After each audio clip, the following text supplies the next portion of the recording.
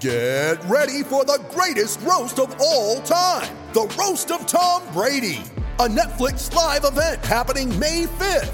Hosted by Kevin Hart, the 7-time world champion gets his cleats held to the fire by famous friends and frenemies on an unforgettable night where everything is fair game.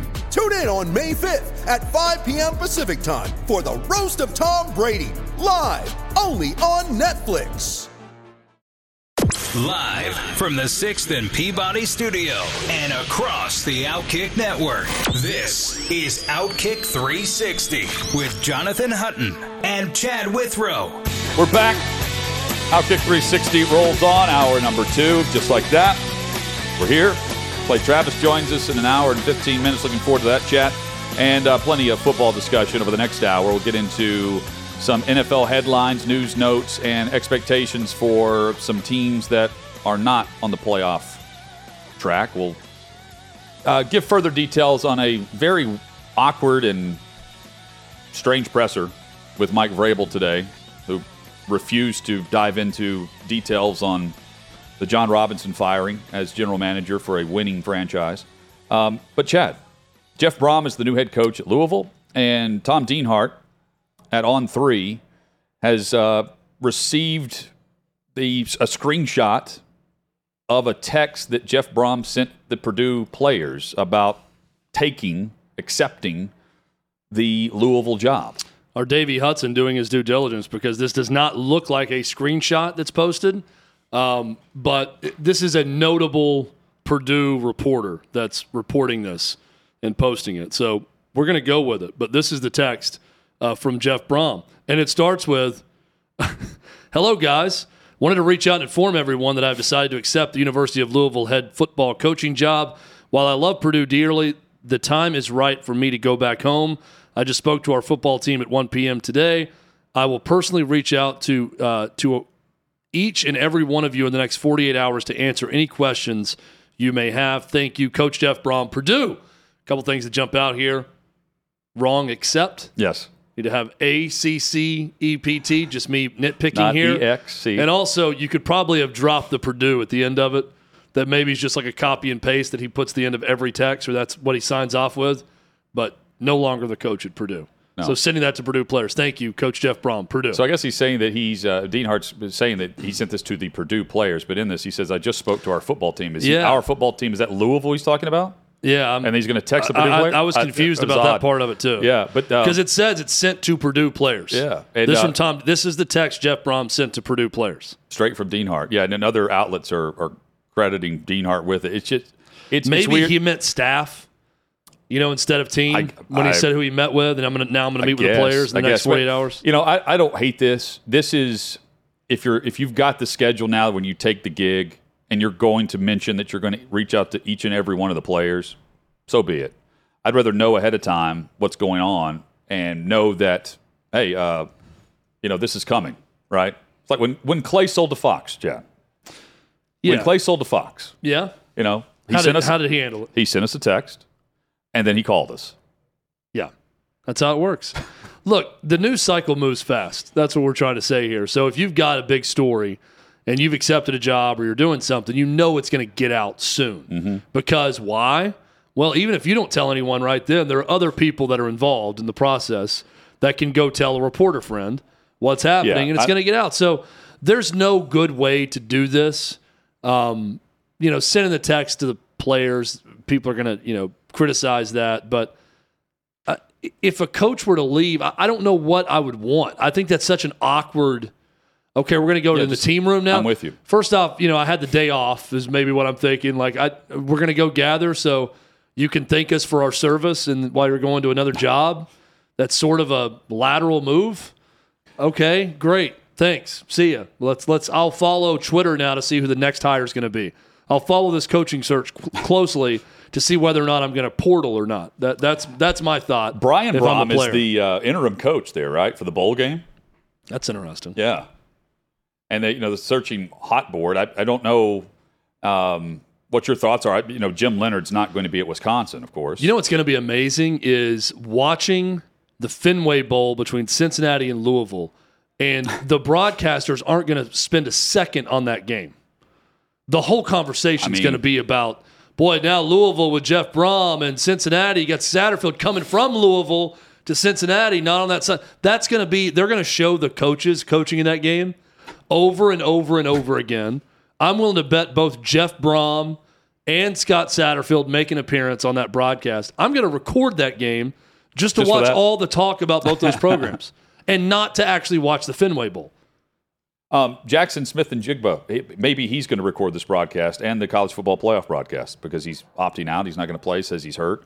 But Todd McShay says, no, you're healthy enough to play. You're lying. And how about McShay stepping up and calling out one of the players who's trying to use health as the excuse to get ready for the NFL Combine? I love this. So I've said, and I know you feel a little bit differently about this, I love guys who play. All right. I love guys who play. I just don't think it affects you. Just point blank. Yeah. And Todd McShay is saying it does affect you, which I don't know that's the case depending on your level of talent. Now, if you're a fringe guy, if you're in between the first and second round or second and third round, could it cost you a spot to go down a little bit? Yes, I believe that it would. But this is what I love about this. This protection of players in this sacred safe space where you can't criticize a player for a decision drives me nuts. Okay? Because I get that players have more autonomy now and that the system wasn't always rigged in their favor for years, and now they can decide where they're going to go and if they're going to make money and all of that. And I'm fine mostly with that. But you can criticize both sides. Just like we can criticize coaches that leave for more money, or coaches when they yell at a player on the sideline, or coaches when they do something, we can criticize players also. And here's Todd McShay at ESPN just calling it like it is. This is a lie. He could play in that game. Todd McShay is talking to NFL people. He's talking to Ohio State people when he gets that information. Ohio State would know. He's been observed by a team doctor, I'm sure. Yeah. He says in the tweet, it's because of advice from my doctor. I've done everything I can to play. And then here's Todd McShay saying that's just not true. You're opting out. You could play in this game if you wanted to, and you're not. I love that here's what I love about the story of anything, the willingness to say it. The willingness to go out there and report that he could play. Because another sacred area, Hutton, is if someone says they're hurt, they're hurt. You can never put that into question, right? You'd never question a guy in college that says that he's lying. He's not hurt. Well, in saying that he, after consulting with doctors, there's just nothing more he could do. He tried everything he could do. So, I'm all for it if he's ripping him for the sake of saying, well, he's opting out. We've seen guys, Derek Stingley Jr. opted out. He's a top 5 pick last year.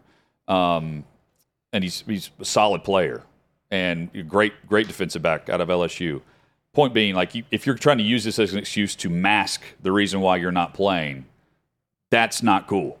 If you're trying to improve draft stock or not have your draft stock affected because you're pointing to injuries. But I don't blame players who opt out for the sake of protecting themselves for April, especially top guys, because we have seen how that is affected several players in recent years and their overall draft stock. While I think it's awesome, that Corral or several others will play in a bowl game. If you get hurt, it does affect your overall training for the combine and how teams will view you. There are more red flags about the injury history than they are bowl game history. Yeah, this isn't a bowl game, though. It is technically a bowl game, but it's for a playoff. I don't know that we've seen a player do this. Now, he's claiming injury, and I think the reason he's claiming injury, if in fact it's not, and he is medically cleared to play, is because he knows how bad that's going to look to scouts. And that's what Todd McShay is saying. Derek Stingley Jr., I think, opted out after a small injury where he could have come back and just decided, I'm going to go ahead and get ready for the draft in the middle of last year. I was making sure it wasn't the 2019 season where they won it all. And someone could point this out to us on Twitter, if you can remember someone. I don't remember anyone that just flat opted out of the playoff. No, I don't. Or a national championship. So, look, if two sides to every story, the side of the story from Smith-Njigba is I'm hurt, under doctors, not orders necessarily, but doctors' advice. I'm taking their advice, and I'm not going to play and get ready for the draft. That's his claim. Todd McShay came off the top rope and said, not true. I know for a fact the guy could play if he wanted to, and this is going to be noted by NFL teams that he elected to do this. So I think there's two parts to this. One, NFL teams should note and will note this guy would not play for a championship. His team he'd been around for so long is competing for a national title, and he opted out of that if they believe Todd McShay. And two, he lied about it. That's another issue. It's one thing if he just said, I'm opting out to get ready for the draft, was completely upfront about it. I'm more concerned about my NFL career than this playoff. Well, I'm going to go show the NFL team how concerned I am about them and what I'm doing next. So it's a twofold problem if Todd McShay's right. One, the guy doesn't want to play in the playoff. And two, he's lying about his injury, saying that's what's preventing him. So I could see how that could cause some red flags. Now, to your point, Hutton, will that stop everyone from drafting him at some point? No. Someone's going to take a chance on talent. Always. Hit us up with your thoughts at Outkick 360. Von Miller done after further evaluation. They found that it is an ACL tear for him. There was some question about if it's a sprain, if he's going to be able to come back, and what the length of the injury would be. This is a big blow for Buffalo because Von Miller is a closer. Von Miller closes out big games, and that's why they brought him in. He's a difference maker for Buffalo, where they really struggled in that area a year ago, and now they don't have him. Buffalo's defense has been good. In the playoffs last year, they were not great, and they need to affect the passer, and they know who they're up against. They're up against Joe Burrow and Patrick Mahomes, and to get over that hump, it's going to take more than just home field advantage. You've got to make sure you put pressure on the QBs and speed up their process. And it's easier said than done. But Buffalo couldn't do it a year ago, and they're losing their best guy, regardless of age and overall how much you think he actually produces snaps over like big snaps on game day. The snaps where he is available, Chad, in the fourth quarter, that's when he closes out games and has a big moment that gets the football back on third down, forcing a punt, and Josh Allen possesses the football. It's a big loss for the Bills. The Bills are the team that I believe once the playoffs start will be the nation's darling. I think a lot of people who have teams either out or are indifferent on it, that just like watching good playoff football, will rally around the Bills trying to win that first Super Bowl after so much heartache in the early 90s with those 4 straight losses. And because of that city, that fan base, what they do for charity and how they rally around it, how insane they are, quite frankly, to hurl their bodies through tables at tailgates. We all like to watch those videos. Yep. I think the Bills are going to be the darlings. So this is a big blow to that defense, which not a good thing for Buffalo as they get ready. Now, we're starting to handicap these conferences, and you look at the AFC, I still think it's Buffalo, it's Kansas City, it's Cincinnati, very firmly at the top of that conference. So how greatly does this change the Bills' fortune against one of those two teams? I think that's the chief competition right now, and that's not to completely discount everyone else. Baltimore, if they start playing better, Miami, also another one. But I really think we're starting to see the cream rise to the top, and that cream consists of Buffalo, Kansas City, Cincinnati in the AFC. And they've now lost in back-to-back seasons key defensive players due to ACL injuries. Tre'Davious White was last year, and he's just now coming back into the mix and played his most significant snaps, I believe, on Thanksgiving Day for the first time. And then this year, of course, Von Miller. Other teams, Chad, no chance at making the postseason. One of them, the defending Super Bowl champions, Von Miller's former team in the Rams. We discuss when we come back who we are saying is done. And so long. And the impact of Baker Mayfield and the opportunity he has to provide a backup option if Matthew Stafford's just not physically ready to go next season the way he wasn't physically ready to go this season. And that's coming from Sean McVay. More on that next on Outkick 360. You ready? Showtime. On May 3rd, summer starts with The Fall Guy. Let's do it later. Let's drink a spicy margarita. Make some bad decisions. Yes. Audiences are falling in love with the most entertaining film of the year. Fall Guy. Fall Guy? Fall guy. That's what the poster said. See Ryan Gosling and Emily Blunt in the movie critics say exists to make you happy. Trying to make it out? Nope. Because I don't either. It's not what I'm into right now. What are you into? Talking. Yeah. The Fall Guy. Only in theaters May 3rd. Rated PG-13. From 6th and Peabody with Hee Haw Beer and Old Smoky Moonshine. Glad you're with us for Outkick 360. With Chad Withrow, I'm Jonathan Hutton. Hit us up on Twitter, YouTube, Facebook, and at Outkick.com. Just search out Outkick 360.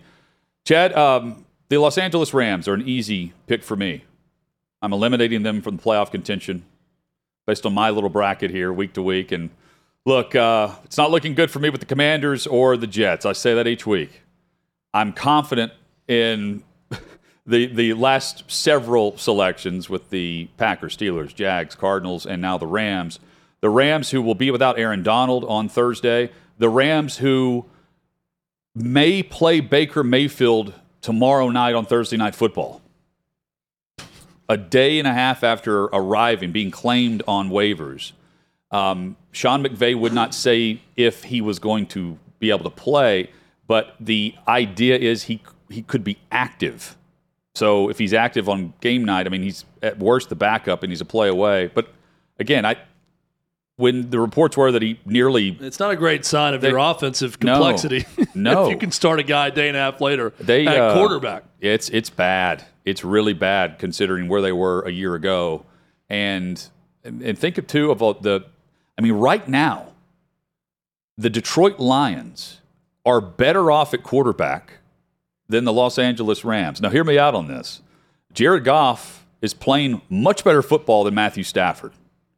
And that's even prior to this injury, the concussion. He came back, another concussion protocol situation. Now he's done for the year with spinal cord issue. The trade works out because they end up with the Super Bowl. But this roster is aging, and this roster is highly paid, and they don't have draft picks to go get quarterbacks. That's why they're trading. They're claiming for $1 million Baker Mayfield over 5 games just to test the waters and see if he's capable of being a backup plan. If Stafford's lingering elbow issue, didn't throw all off season, now the back issue, if those things linger through, you could see a Matthew Stafford that's not ready to play based on whatever needs to happen this offseason. And Chad, you were buying into the elbow issue this offseason. I thought, based on their roster, I was thinking, man, they're going to come back and be fine. They added Allen Robinson, and no, this has been anything but the same team. It's really bad. And they're not going anywhere this year. Moving forward, they're just trying to figure out the direction they're going at quarterback. And that's very uncertain right now. And Baker's got a chance to at least link up with Sean McVay and figure some things out over 5 weeks. Well, look, they won a Super Bowl, but the whole, F them picks mantra is going to look different in a year when they're really bad again, which I think this is a team that's headed for the basement before they get back up towards the top. So and at some point, you don't have any more picks to trade for other players. This is the whole balance, right? You get the one Super Bowl, that's great. Sort of the Marlins approach back in the day. They won 2 World Series, and then they completely bottom out for a decade after winning the World Series. But they won 2 World Series. Well, the Rams, this approach worked. They win the Super Bowl. But does it really work if in the long run, and you quickly bottom out? They should not have bottomed out this year. I'm with you on that. Yeah. Some unfortunate things, and Stafford's health being chief among them. Well, they brought everyone back to run it back. And it's definitely not happening for the Rams. And now tons of uncertainty around that roster after this season, especially at quarterback. Maybe Baker Mayfield starts after a day and a half and looks good, and then Baker Mayfield resuscitates his career in L.A. with the Rams, and then you got a different story. But I don't know that I necessarily see that with this team. Surprised though that the Rams are in this position. Yep. And I'm going to go with my elimination pick now. Okay. And I am going to go with, I went with the Rams last week, Hutton, so I was with you on that one. The Saints, I was honestly surprised to look up and down my list of teams I've eliminated from playoff consideration and not see the Saints already on that list. The loss to Tampa and the way they lost it. And the Saints had Tom Brady's number. That defense suffocates, knows how to play Brady and that Tampa offense since he's been there. They did a good job again in this game for the most part. They're up 16-3, fourth quarter, 6 minutes left. No problem. Brady leads the Bucs back. They win the game on a touchdown pass with 6 seconds left in the game. Dennis Allen, I believe, is another on the list this year of a one-and-done coach. Right. I think it's Nathaniel Hackett, Dennis Allen. Hutton, you bring up a good point.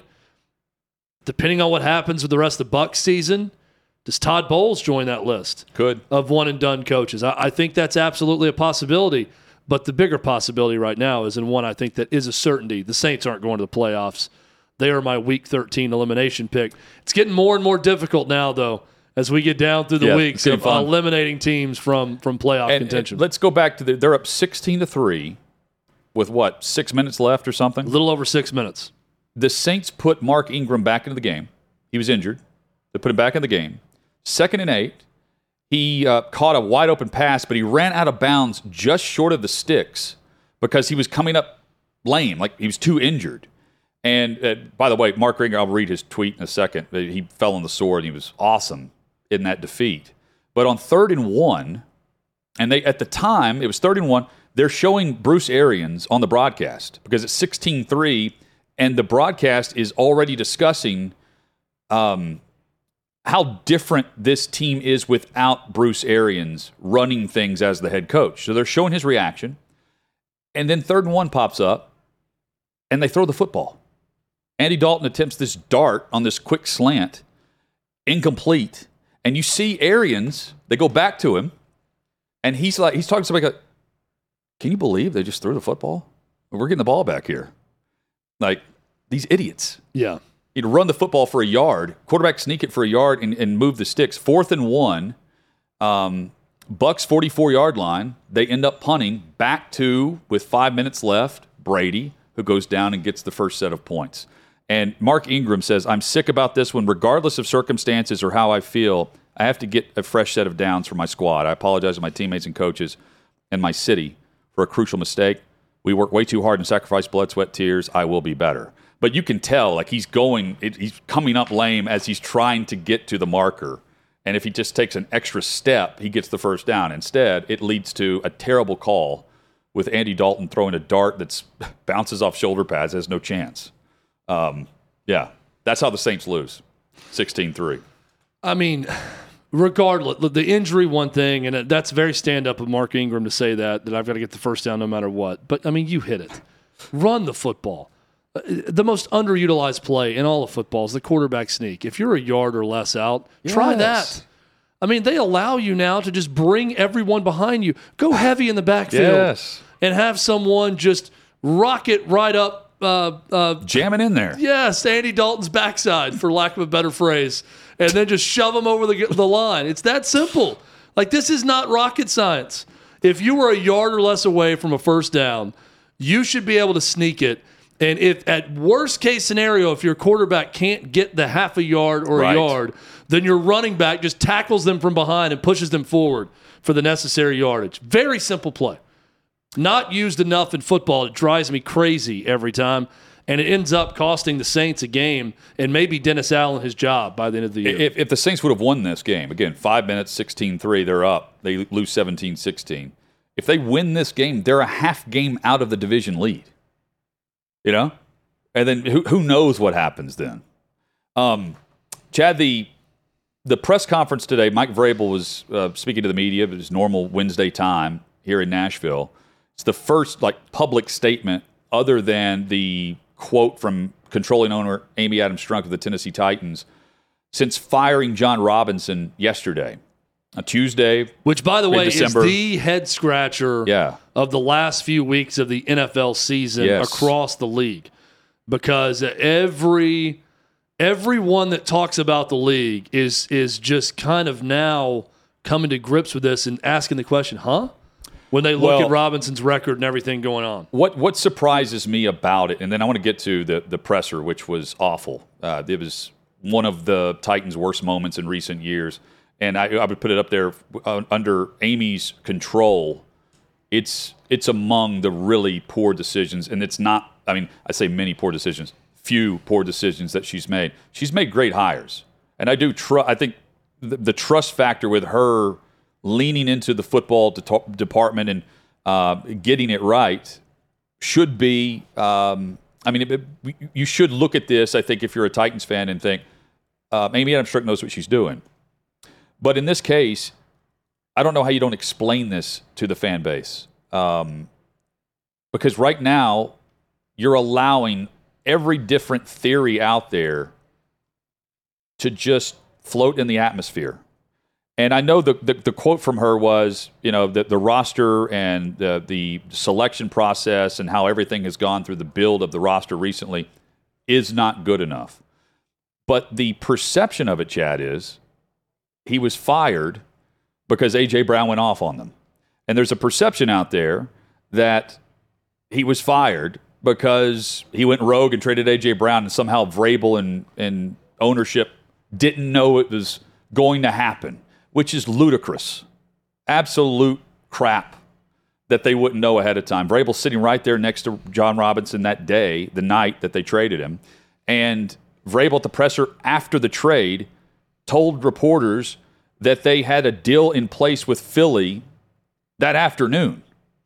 Hung up the phone that afternoon, things were coming together with the contract. Because again, to trade A.J. Brown, the Eagles have to know that A.J. Brown's going to sign the offer that they're giving him. Yep. So that's got to take place. That's over the course of hours, not minutes, as the trade's going down. It's just weird how they're treating this and won't answer that question directly. Vrabel wouldn't do it, and I don't like the fact that he was the only one that went up there and spoke. But since he's got to do better than try to talk about the Jacksonville Jaguars this week. And that's really poor, considering what Robinson and Vrabel did to this point, to just point to, well, I had a great conversation last night. I really appreciate it. And, we made a claim to add some depth at defensive back today. Get out of here. Yeah, I mean, it's equivalent. We've got Matty Ice in here who works in our studio. It'd be like me firing Matty Ice one day and then the next day saying, I'm going to take the day off, Hutton. You had nothing to do with this decision to get rid of Matty Ice, but we're going to open up the phone lines today, and you're going to take calls from people, and media is going to come in and ask you questions about my handling of the Matty Ice situation and how I fired him. It's a cowardice move from Amy Adams Strunk. And this is a lady who's done great things for the Titans organization. And we're here in Nashville, so we see it firsthand. She's been terrific as the owner so far. But this is a rare low moment for this organization for a number of reasons. We discussed the timing of this yesterday. I believe it's ludicrous to think that it was just A.J. Brown's performance against his old team that led to John Robinson being fired. There are other factors in here, certainly, for that to happen. But you can't ignore the timing of this because optics and perception, it does matter. The optics of it from the outside looking in is John Robinson, in his 7th year as GM, previous 6 years winning seasons, inherited a team that won 5 games over 2 years when he took the job. They win winning season 6 straight years, headed for another winning season in year 7, fired less than 48 hours after his Titans team lost to A.J. Brown's Eagles team, and A.J. Brown had a great performance. The optics, you can't escape them. The optics look like someone got mad and emotional after the game and fired the guy who traded away A.J. Brown after that team lost to the Eagles. And that's what it looks like Amy Adams Strunk did. I don't believe that, but that's what people are going to believe. So what you could do, instead of just putting out a release, is you can set the record straight. If you're Amy Adams Strunk, and we're to believe Mike Vrabel, which I believe him, he's up there at a podium saying, this was not my decision. I had no say in this decision. This was her decision, and it's my job to make sure that we can move forward and everybody's going to get along and be okay with everything, right? Well, okay, that's fine. Then get the person up here who actually made the decision. And then they can explain to everyone and maybe calm people down across the league by saying, of course I didn't do this out of emotion and didn't do this because the team lost to Philly. We've been looking at this roster, looking at this organization, and we believe it's time for a fresh start. We thank John Robinson for all of his contributions. He did so many good things here. The good outweighed the bad. But we felt to take the next step, we needed to take a step in moving in a different direction at general manager. Answer some questions. She's smart. She can do that. Take the tough questions to the media and say, it's not one thing that led to this. Because when you don't do that, this is PR 101 in today's world. You open the door for every bit of speculation out there. The craziest bits of speculation you can think of. I've heard everything from John Robinson and Mike Vrabel must have gotten to a physical altercation after the game. And because of that, they had to fire John Robinson. I've heard that it was John Robinson providing the party on the flights back, and that he was plowing Todd Downing with alcohol, and that's how he got a DUI. These things are crazy. Yes. I don't believe any of them, but you open yourself up to it because you can't come up with the ability to just go and explain. And for all the media members and all of the Titans fanboy Homer media out there that are trumpeting Amy Adams Strunk as some gangster for making this move and don't mess with her, let me tell you something. A true tough person and gangster shows up to the press conference and talks to the media. They don't let their lieutenant sit there and take the bullets for them. And that's what Amy Adams Strunk did today. And Hutton, for the life of me, I don't get it. Here's what I don't want from the Tennessee Titans. They've done this in their past. They allowed themselves to get a little bit arrogant. And when you get arrogant, because things are going well, it clouds your judgment. And it took them hitting rock bottom under Ken Wisenhunt to reverse that arrogance. And that's what led to Amy Adams Strunk eventually, and good things have happened since. Don't get too fat and happy here and let arrogance cloud your judgment. I don't think they're doing that, though. And hear me out. They did that with this roster this season. You know, they did that by saying, we're going to be fine. We had these injuries last year. We were 12 wins. We're going to be fine. Oh, we didn't play well. Tannehill threw 3 picks. We get the opportunity again. We're good. That was the arrogance part. That the roster was in decent enough shape, and they didn't need the first-round pick playing, and they didn't need this or that or this piece or that, that you could say this formula works. The very narrow path to victory, week in and week out, works because that's what we do. We're the number 1 seed. You guys don't know football. You guys are idiots. We're just as good as Buffalo and Kansas City. And we weren't saying that. Yeah. We knew that was not going to be the case. Now, Mike Vrabel's got that type of personality too. That's just ingrained in him to have that sort of style with people. Look, I don't think this is the right decision, and we can get into that too. But this is a move that I love, based on the fact that they are acknowledging that the AFC South banner is not good enough. I love that. I love the fact that it is Super Bowl or bust. And I'm here to tell you, the bar has been raised by Amy Adams Strunk with Mike Vrabel now. Yep. You got to win now, man. And he knows that. But this is a sign that we're not going to sit around and wait on a roster reconstruction from the guy that set us up in this situation to begin with. But it's also the timing of it that you have to explain to me. Not explain to me, but to me, that's the big question mark. That's the confusion. Because you can let this go another month, allow the results to play out, and then make your move. It's not like you can start interviewing candidates that are really good in the interview pool, because the really good candidates are on really good teams and front offices that are currently on their path to the playoff, same as you.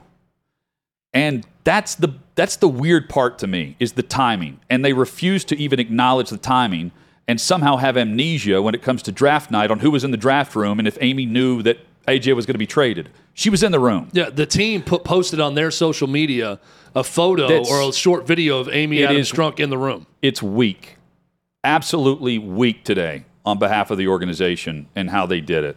And quite frankly, it's a cutthroat business, but Robinson deserves better than speculation. Right? Yes. This is not the scrub GMs that they've had after Floyd Reese. And they treated him as such with one statement and we're on to Jacksonville. Anyway, rant over, I guess. But I don't think it's a good move. It is a signal, though, Chad, that it is win and win at all costs. And if you're not part of the structure that's helping us win, see ya. See, now here's the other thing. This is where that message, though, right? You talked about the message being great. That Amy Adams Strunk in that release and statement says, this isn't going to be good enough. AFC South Championship not good enough. But talking about the goal is Super Bowl. The goal is to get the top prize, the top trophy. Mm-hmm. And every Titans fan, every fan of any team would love that. Absolutely. This team's headed for a rebuild.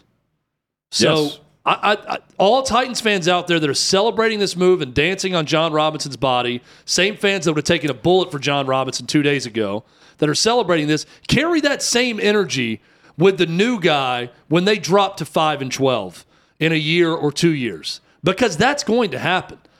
We said this under John Robinson. I've said it consistently. You will pay the piper for screwing up with Isaiah Wilson, Caleb Farley, now this move with A.J. Brown. If Treylon Burks isn't great. And there are more You examples. don't have a quarterback after Ryan Tannehill right now. And the interesting part, though. So they're going to pay the piper eventually. So it's Amy Adams Strunk saying we want someone else to lead the rebuild. I'm fine with that decision. Yeah. The timing still makes no sense. Well, the timing of all of it makes zero sense. Exactly. And here's other questions that I'm sure they'll know she'll receive if she's at the podium. It's more than just John Robinson. It's, okay, were you on board with actually paying A.J. Brown to keep him here? I mean, again, that's what's being speculated, that Robinson didn't want to keep him based on the money and others did. Chad, we reacted to it in real time. We were stunned that they traded him because he embodies everything that the organization's about. You want to talk about arrogance. That guy's that, and then he produces. They just didn't want him a part of the rebuild. Robinson, I'm saying. And the questions would also be, well, the reports were 16 to 20 million. There's also a quote from your best player on the roster, Jeffrey Simmons, that you may not have the money to pay him this offseason. Is that true? That's not Robinson's problem. But Simmons has admitted he's been told that. And then tried to backtrack, and he didn't want to talk to the locker room about it. But he said he's got to find the money. He may not be able to give you what you want or something, was the quote in the report. It's a strange set of circumstances. Which is now really weird in hindsight when you think about they found the money to sign John Robinson to an extension and then pay him out for the last 4 years of the contract. Yeah, for those that haven't followed me, they extended him in February along with Vrabel. But yeah, I mean, it is a clear sign that it's time to win more than they're winning. And I'm on board with that. In week 3 of this season, the storyline went from, this is a contending team to, they're going to win the division. They're in a really bad division. They're going to be fine. And I said, when is that now the bar? When has that been the goal? And at least this is ownership saying, you know what? You're right. We're with you. This is not good enough. We should have been contending more. We should not be bowing out after achieving home field advantage and bowing out at an all-time best defensive performance for the playoffs. And they did. And then they brought back some players they shouldn't have. They also missed on key draft picks that have set them up for what exactly you're saying, the rebuild. Because they've got to make a decision now on Tannehill. By the way, who's going to do that? I guess it's Vrabel. Who's negotiating the Simmons contract if Simmons wanted to do that right now?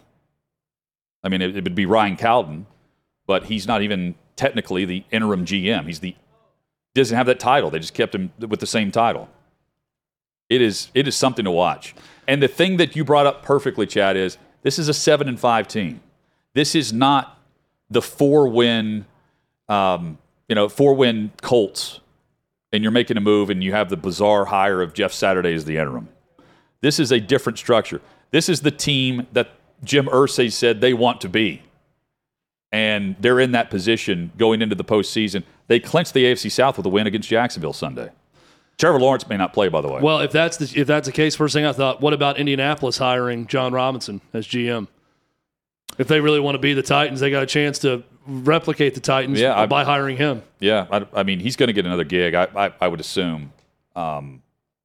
He's very well respected. Again, it's not all about Robinson. It's just the way it was handled is just poor. Really bad. Hit us up with your thoughts at Outkick 360. Coming up, we will dive into poor quarterback play. Last name's Levis. And, well, we've seen enough of him in college. He's seen enough of that Kentucky offense also. And, I mean, will we even see offense in the Music City Bowl? It's next on Outkick 360. When you need mealtime inspiration, it's worth shopping Kroger, where you'll find over 30,000 mouth-watering choices that excite your inner foodie. And no matter what tasty choice you make, you'll enjoy our everyday low prices, plus extra ways to save, like digital coupons worth over $600 each week. You can also save up to $1 off per gallon at the pump with fuel points. More savings and more inspiring flavors make shopping Kroger worth it every time. Kroger, fresh for everyone. Fuel restrictions apply. Clay Travis joins us in about 30 minutes. Looking forward to it. Chad, we didn't think Will Levis was going to play in the bowl game for Kentucky. But it leads to what's probably, would you say, the worst matchup we've had in years? Kentucky and this 3 yards in a cloud of dust Iowa team that can barely move a yard offensively? I mean, on the field, yes. There have been some worse matchups from a fan base standpoint for the city of Nashville, but Music City Bowl is Iowa with their third quarterback. And Iowa, I think Davey said attempted 6 passes this year. How many passes? Is there going to be offense in this game, Davey? Hang on one second. There we go. There's definitely not going to be offense. Chad, I don't believe the Iowa third-string quarterback, which there's 2 guys that it could be, has attempted a pass in college. Kentucky's backup quarterback, Sharon, I think is his last name. Yeah. It's just pretty irrelevant, to be honest. Weird. But right now, the over-under for Kentucky-Iowa is sitting at 31. To help put that in perspective, Navy-Army sitting at 32. Wow. And that game has gone 31. under. Wow. And that game has gone under every single year since 2005 in the Army-Navy game. And the big thing for this is, like, Kentucky's 1-11 on the under this season. So on hitting the over. So if you bet the under on every Kentucky game, you've been making a lot of money. Iowa, that's amazing. 4-8. But the stat I did want to give here, Ben Stevens put this out. Iowa and Minnesota, they played back in November, and that line closed at 31.5. That is officially the lowest FBS total ever since these numbers were started tracking in 1995. And that game went under with a final of Iowa winning 13-10. So if you're looking for offense, this isn't the game for you.